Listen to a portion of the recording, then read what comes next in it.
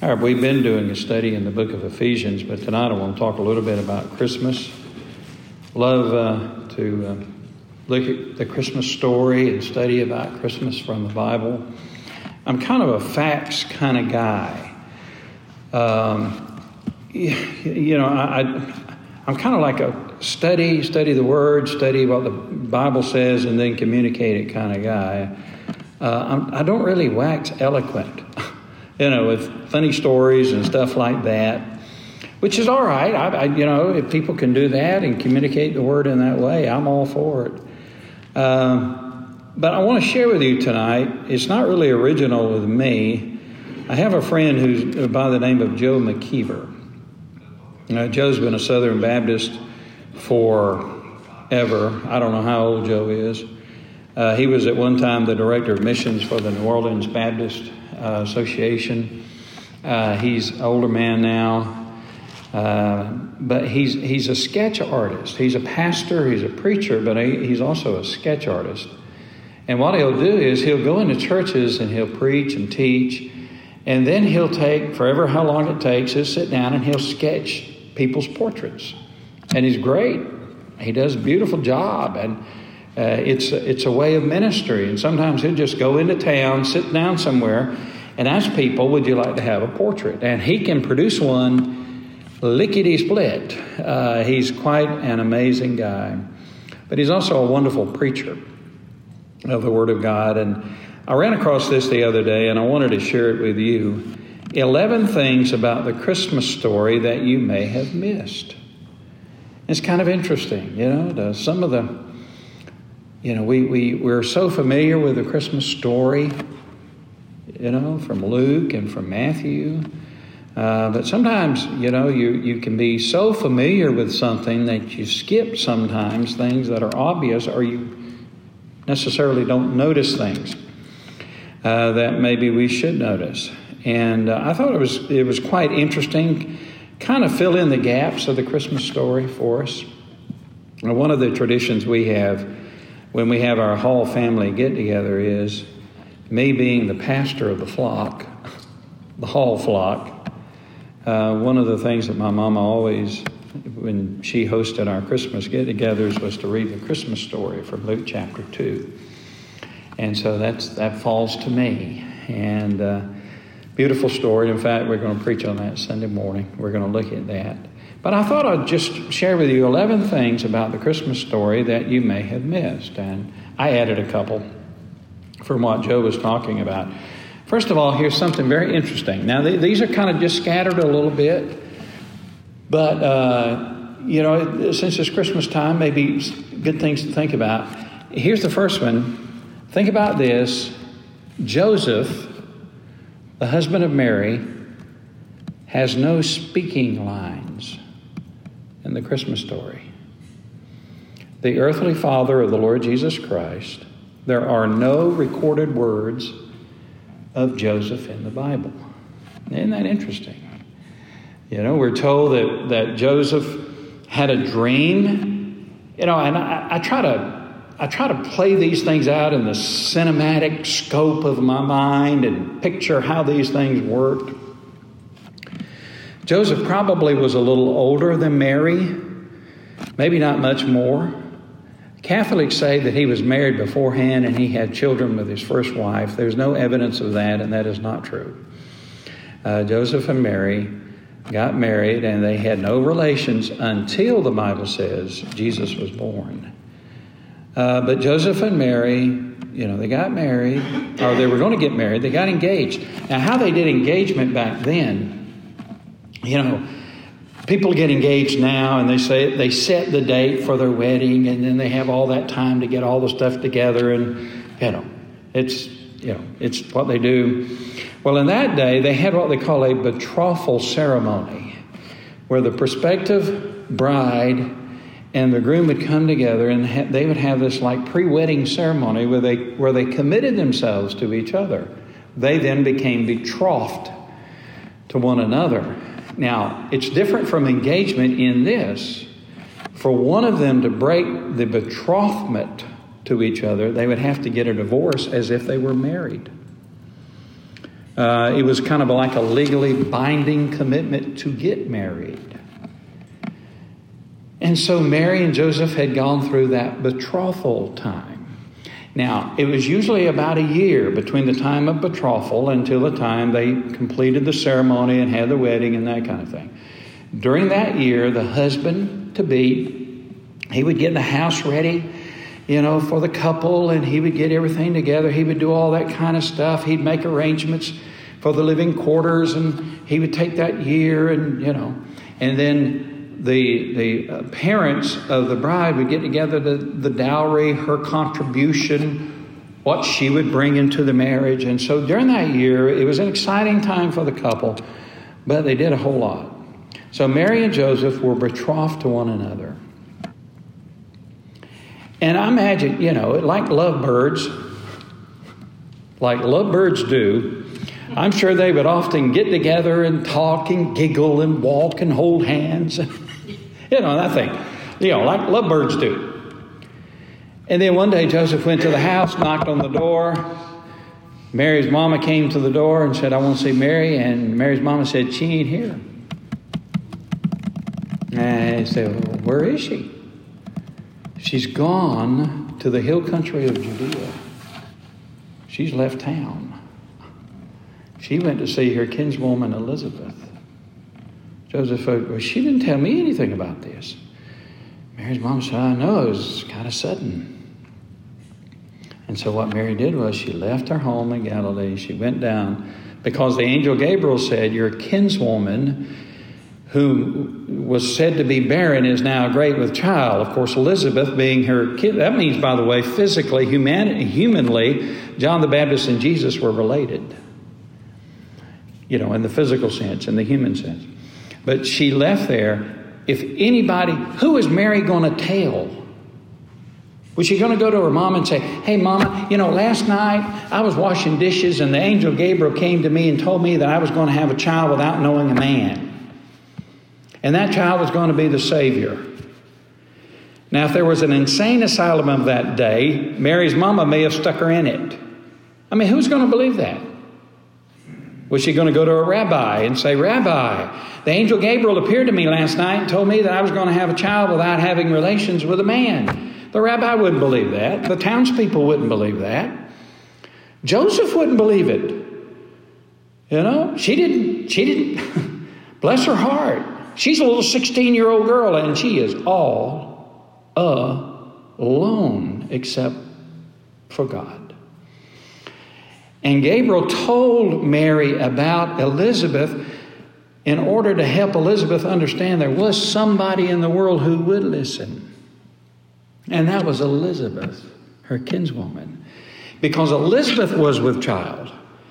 And her child was a miracle child, not in the sense that it was a virgin birth or anything like that, but Elizabeth was old. And her husband, Zacharias, were old. And yet in their old age, they were having a baby.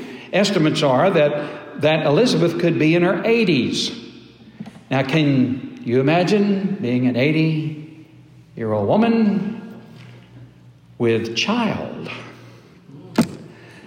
And so Mary leaves and she goes down to the hill country. And Luke records that for us. And when Mary came into the presence of Elizabeth, John the Baptist did a somersault in her womb. And Elizabeth made that statement. She knew what was happening. And then after John the Baptist was born, Elizabeth comes back home, and by then she's showing. Mary comes back, and by then she's showing. And then the word gets around. Mary's been unfaithful, Ask Joseph, "Is that your child?" "No, that's not my child." And the word gets around. And see, Joseph, then, what is he going to do? What is he going to do? Is he going to divorce Mary? Is he going to bring great shame on Mary? He said, "I can't." Joseph's a righteous guy. He can't marry Mary under the circumstances. In his heart, he didn't feel like he can do that.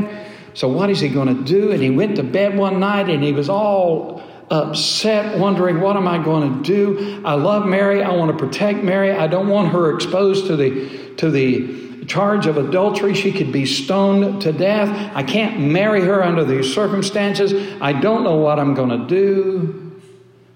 And then Joseph had a dream.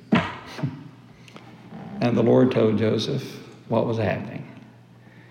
And I can see in my mind's eye him getting up, running down to the house, knocking on the door. Mary's mama comes to the door. I got to talk to Mary. Come on in, bless your heart. And he goes and finds Mary and takes her little old hands in his rough old hands of a carpenter, and he says, honey, I understand. And then they went ahead and completed the vow and became husband and wife. But in all of that, we don't have one word recorded that Joseph ever said. Isn't that interesting? So, here's another thing. Mary, while Joseph didn't speak, Mary is a thinker. Twice we are told in the Christmas story. Once when Gabriel made the announcement to her that she was going to have a child. And another time when the shepherds came into apparently the stable after she had given birth to Jesus. On two of those occasions, the Bible says, Luke records that Mary kept these things and pondered them in her heart. I say that's why we know that Luke talked with Mary. Long after this, when Mary's an old woman, Luke talked with her, because how else would Luke know that Mary pondered these things? That's a personal reflection. And the word ponder is an interesting word. It means to dip in a well. Now, isn't that interesting?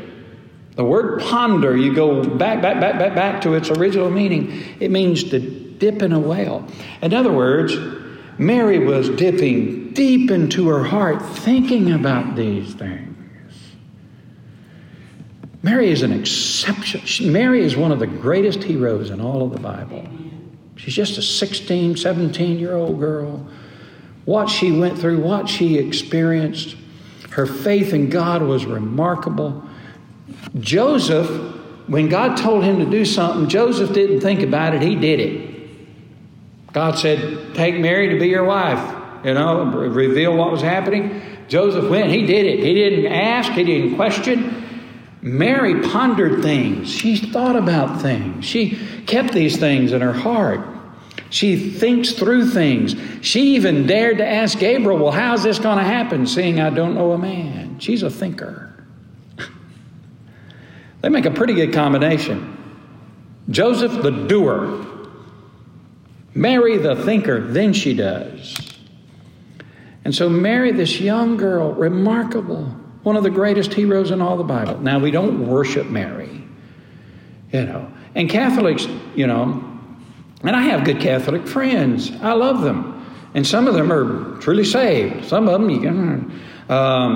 But Catholics, they say we don't worship Mary, we adore her. That's semantics. They do actually worship Mary.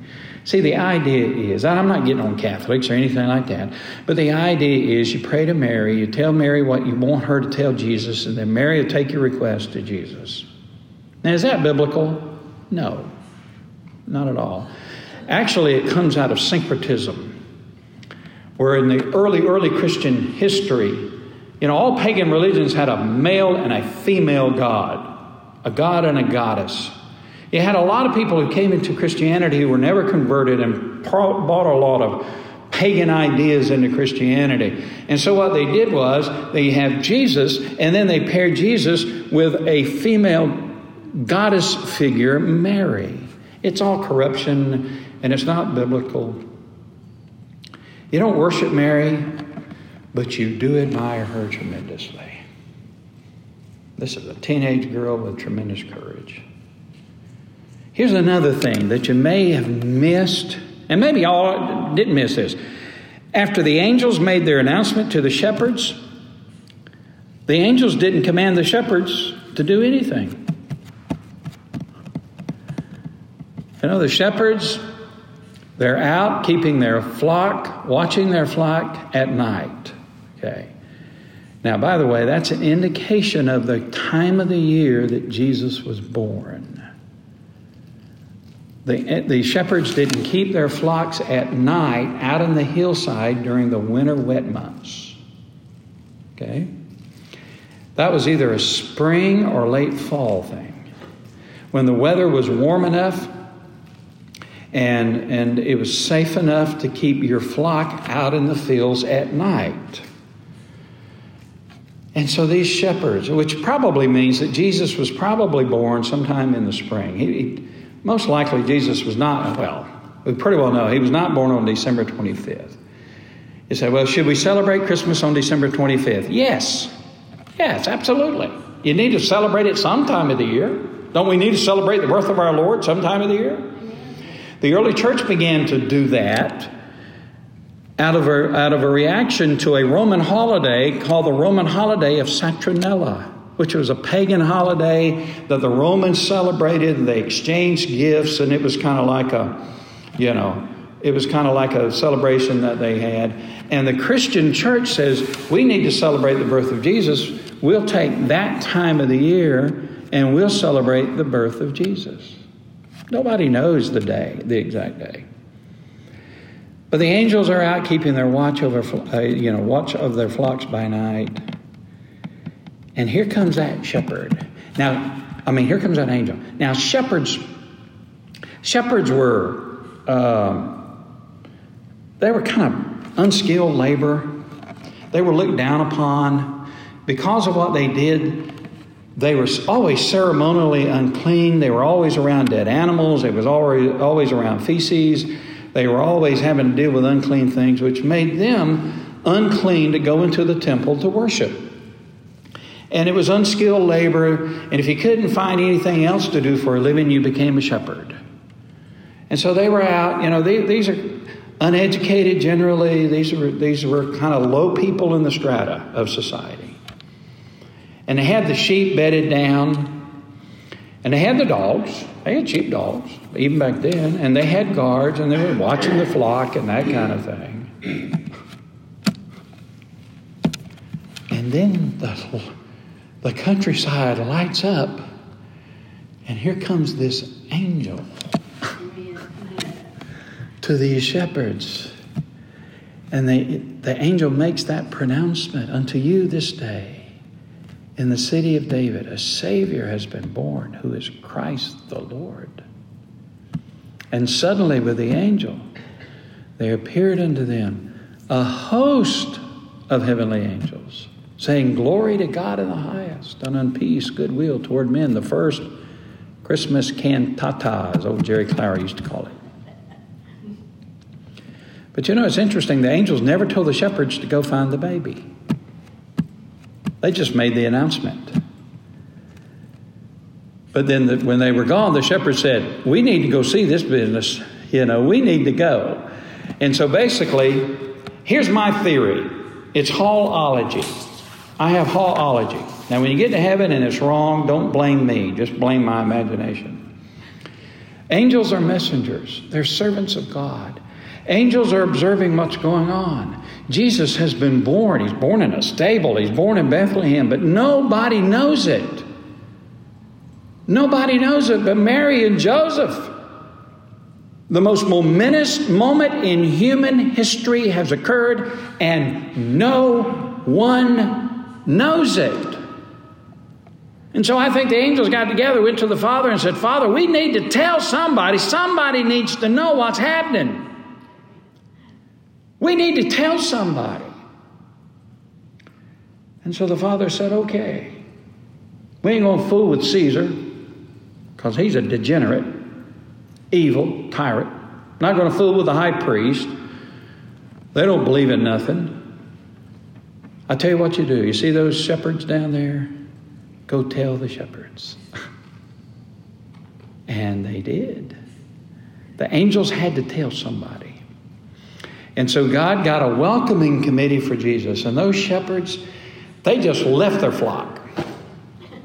They may have left the youngest dude in charge, but he didn't stay there. After what he saw, after all the older shepherds ran off, he ran off too with them.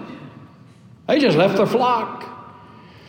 You will find the babe wrapped in swaddling clothes lying in a manger. Now the angels never told them where to look, where to find the baby. Bethlehem's not a large village. The baby was born that night. So you got a newborn baby.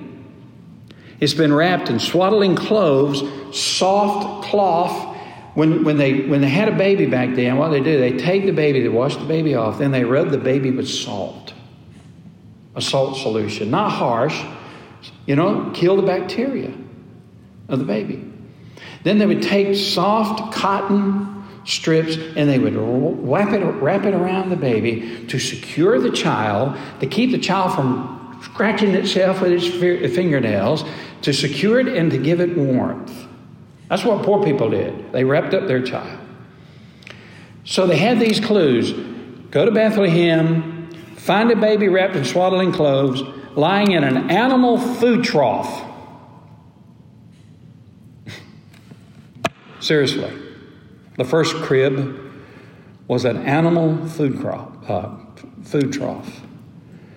So the shepherds go to Bethlehem. They're knocking on doors. They say, have you seen a newborn baby tonight? Do you know anything about a baby born tonight? They don't know where to go. Finally, they knocked on the door of that old inn, and the Mrs. Innkeeper come to the door and said, we have no room. They said, no, we're looking for a newborn baby, a baby born tonight. Oh, yeah, there's a girl out there by in the stable. I think she was having her baby. She might have had her baby. See, we get the idea that this is not human. This is all human. These are human beings. And we read the scripture, and we get the idea that somehow it's a cinematic, it's a motion picture. No, this is humanity. How would you react? That's how they reacted. And so they go and they walk in there, and Mary's sound asleep. She's 16 years old. She's just made an 80-mile journey, walking or riding a donkey. She's just had a baby at 16 years of age. She is absolutely wore out. She's wrapped up that baby. That baby's been fed. That baby's asleep in that food trough right beside her where she's laying. Joseph's over in the corner. He is a wreck. He is an absolute wreck. He is worn out. He's worn to a frazzle. He's laying in the corner. And here comes these old rough-looking shepherds, and Joseph jumps up and he's got his staff and he's ready to go to war, protect that baby. And Mary wakes up. The shepherds begin to tell what happened, and I can hear Mary now. Joseph, put that thing down before you hurt somebody. Right? That's what Miss Savers would say. You're going to hurt somebody with that. Put that thing down. Let him come in. And the shepherds worshipped the baby and told Mary and Joseph. See, it was an affirmation. Mary and Joseph had to be beside themselves. Here we are. You're the mother of the Messiah. And the best I can do to find a place where this baby can be born is a stable. Are you kidding me? I'm such a disappointment to God. I have failed God. But that visit and that message was an affirmation. No. All is well. Amen. Ain't God good? Amen. And so they worship the baby. Here's another thing. The wise men were not kings. Now I know we sang we three kings, but the wise men were not kings, and there were not just three of them. The wise men were magi. They were a part of the educated class of Persia. Sunday night, in my Sunday night thing, I'm preaching on the wise men. Fascinating. They were in Persia. They were advisors to the king of Persia, and they were learned men. They were university professors. They studied cultures. They studied people. They loved knowledge, and they loved to understand and study, how people were living. And they advised the kings. And one of the ways they advised the kings was they thought that the skies at night, the stars would be embedded in the stars, would be messages from the gods to give to the king. And so they would study the stars. And one night they were studying the stars, and on the western horizon there was this star. Well, they'd never seen a star like that. It was just there. All of a sudden, the star. And they had charted the skies. They had charted the stars. And they got together and said, what is that? Maybe it's a comet. It'll probably be gone tomorrow. The next night, it was still there. And it was getting brighter. And the next night. And the next night. And the next night. The star, all the stars were moving through the sky. That star was staying at one spot. And they got together and said, what is this? They did the calculations, and they calculated that star was over the land of Israel. They said, well, let's go to the library. They went to the library, checked, about Israel, and they found out one of the greatest magi who had ever lived was a guy from Israel. His name was Daniel. And Daniel had written, he had given a calculation from the time that it was given, an order was given by the king to rebuild the walls of Jerusalem. 482 years later, a king would be born. Gave that exact number. They did their calculations. That number matched. The star is there. They say, that star must mark where this king is going to be born, this great king. We have to tell our king so we can go and celebrate the birth of this amazing king that is to be born. And so they made that trek. Now, by the time they got to Israel, Jesus was at least 45 days old. We know that because of Mary's purification that Luke records. A woman, when she had a female child, 8 days you go and have the child circumcised and you name the child. 45 days later, the woman would go and present a sacrifice for her purification. All the blood flow would be gone and that kind of thing. And she would present an offering for purification so that she could again participate in the religious life of Israel. And that had happened. So we know it was at least 45 days after Jesus was born that the wise men actually came. Now, we have them coming that night that Jesus was born. But the thing about that is that the Bible says when the wise men came that night, Joseph had a dream to take Mary and the child and go to Egypt. So, under that scenario, Mary would have traveled from Israel, had a baby, and the next day got up and went to Egypt. No, that didn't happen. So it was probably 2 to 3 months after Jesus was born that the wise men came. The Bible says, Matthew says that when they came, he was not in the stable, he was in the house. He was in the oikos, the house. Which probably means that Joseph either had relatives in Bethlehem or somehow worked out a way to get out of the stable to have a rented house. Mary and Joseph didn't know what to do. Okay, the baby's been born. Are we supposed to go back home? What are we supposed to do? Are we supposed to stay here? Joseph said, well, I got a little money. Let's rent a place until God tells us. See, this is humanity. This is humanity. And then one day, knock at the door, Joseph opens the door, and there's all these magi, a whole caravan of them. There were not just 3. There was probably a whole caravan of them and the soldiers, everything. And they said, we have followed the star, and we want to see the king. And they came in, and the Bible says they bowed. And they worshiped the child. Not the newborn, but the child. Gold, frankincense, and myrrh. Very expensive things, symbolic things about the ministry of Jesus. Gold, frankincense, and myrrh. That night, Joseph has a dream. Herod wants to kill the kid. You better kill the child. You better get out of there. So they went to Egypt. How did Joseph, who had very limited financial resources, how did he finance a stay of maybe 2 years in Egypt? How did he have the money to do that? Gold, frankincense, and myrrh. God provided the resources for that. So the wise men were magi. And there was probably more, than 3. This story is so fascinating. And the thing is, it's true. It's not a made-up story. It's not from a Hollywood script. It's true. Another interesting thing is, and I'm hurrying, head knowledge is not sufficient.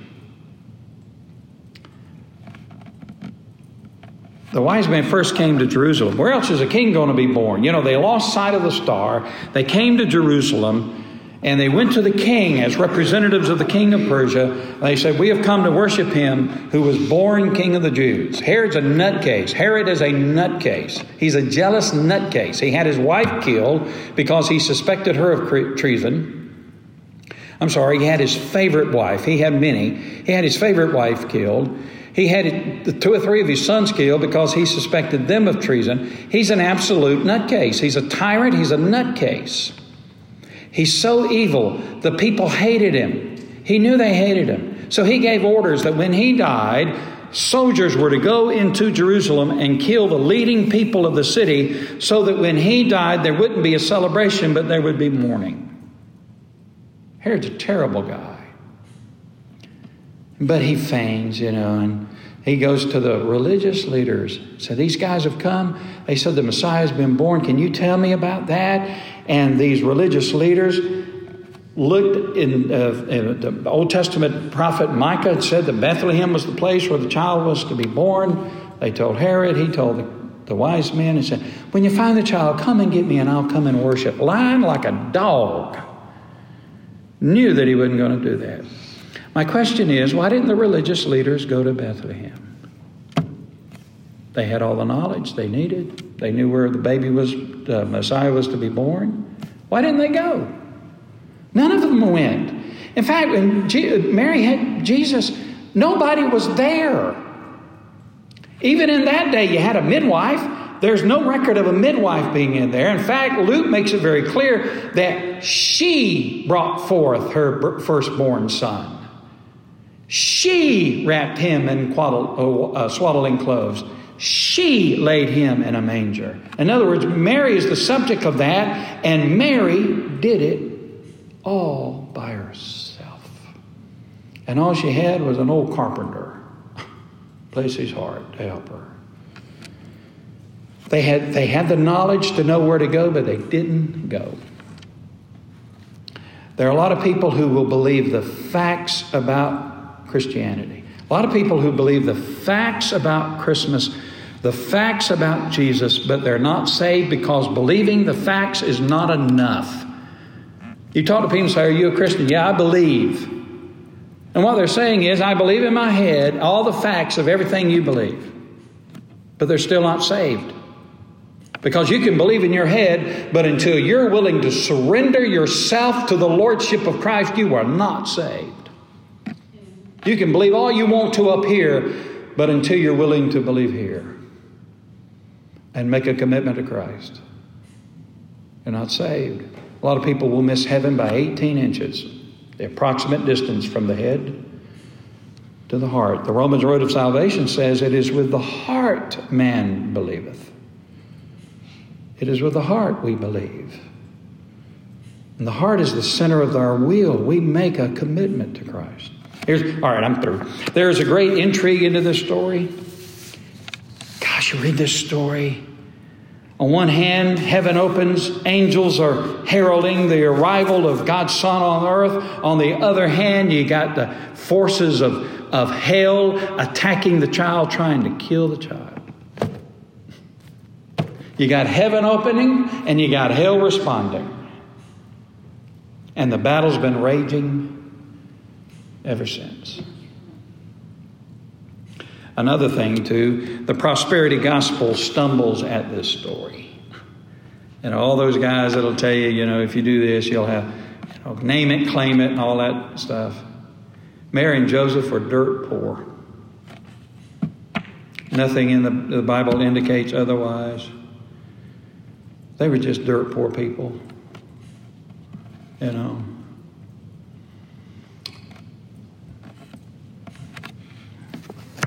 And there are all kinds of people involved in the story. You have the young and the old. You have Mary, Joseph, the baby. Then you have Simeon and Anna. You have the rich and the poor. You have the Magi. You have the young family. You have Jews and Gentiles. Magi were non-Jews. You have the highest angels. You have the lowest shepherds.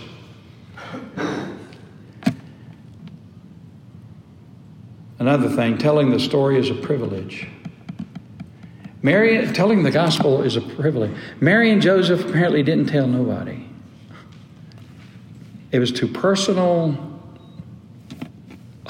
Bless their hearts. The shepherds heard. They went, found the baby. They told everybody. Telling the story is a privilege. We need to tell the story. And finally, what Dr. McKeever says, Jesus did no miracles in his boyhood.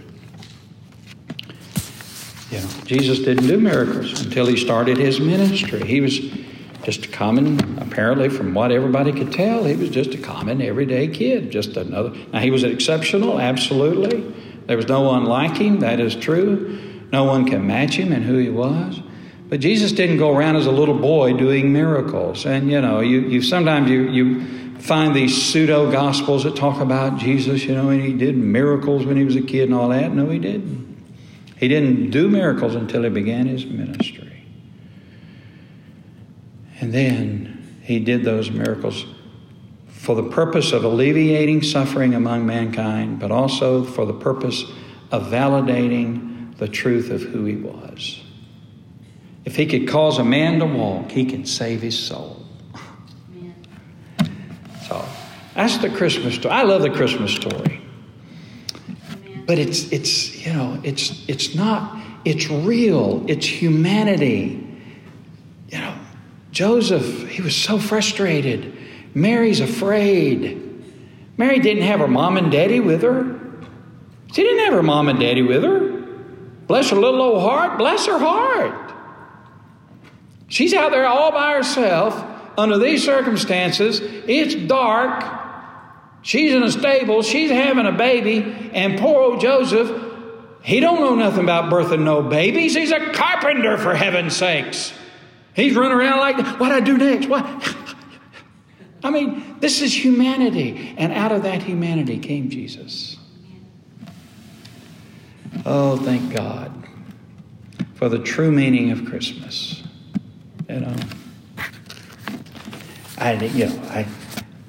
Sometimes people, I'm not opposed to Santa Claus or anything like that.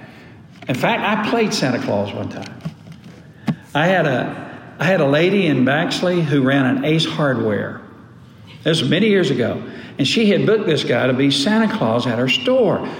Well, he didn't show up, and she called everybody, and finally she called her pastor and said, Brother Chris, I need a Santa Claus. I said, okay. So, like a dummy, I agreed. I dressed up in that thing and put the pillow in and all that. I was the worst Santa Claus in human history.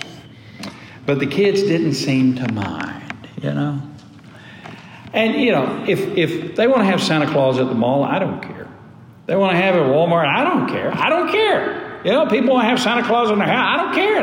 That's got nothing to do with me. But here's what I do believe. If there's one spot on the face of the earth that should be exclusively reserved for the true meaning of Christmas, it should be the church.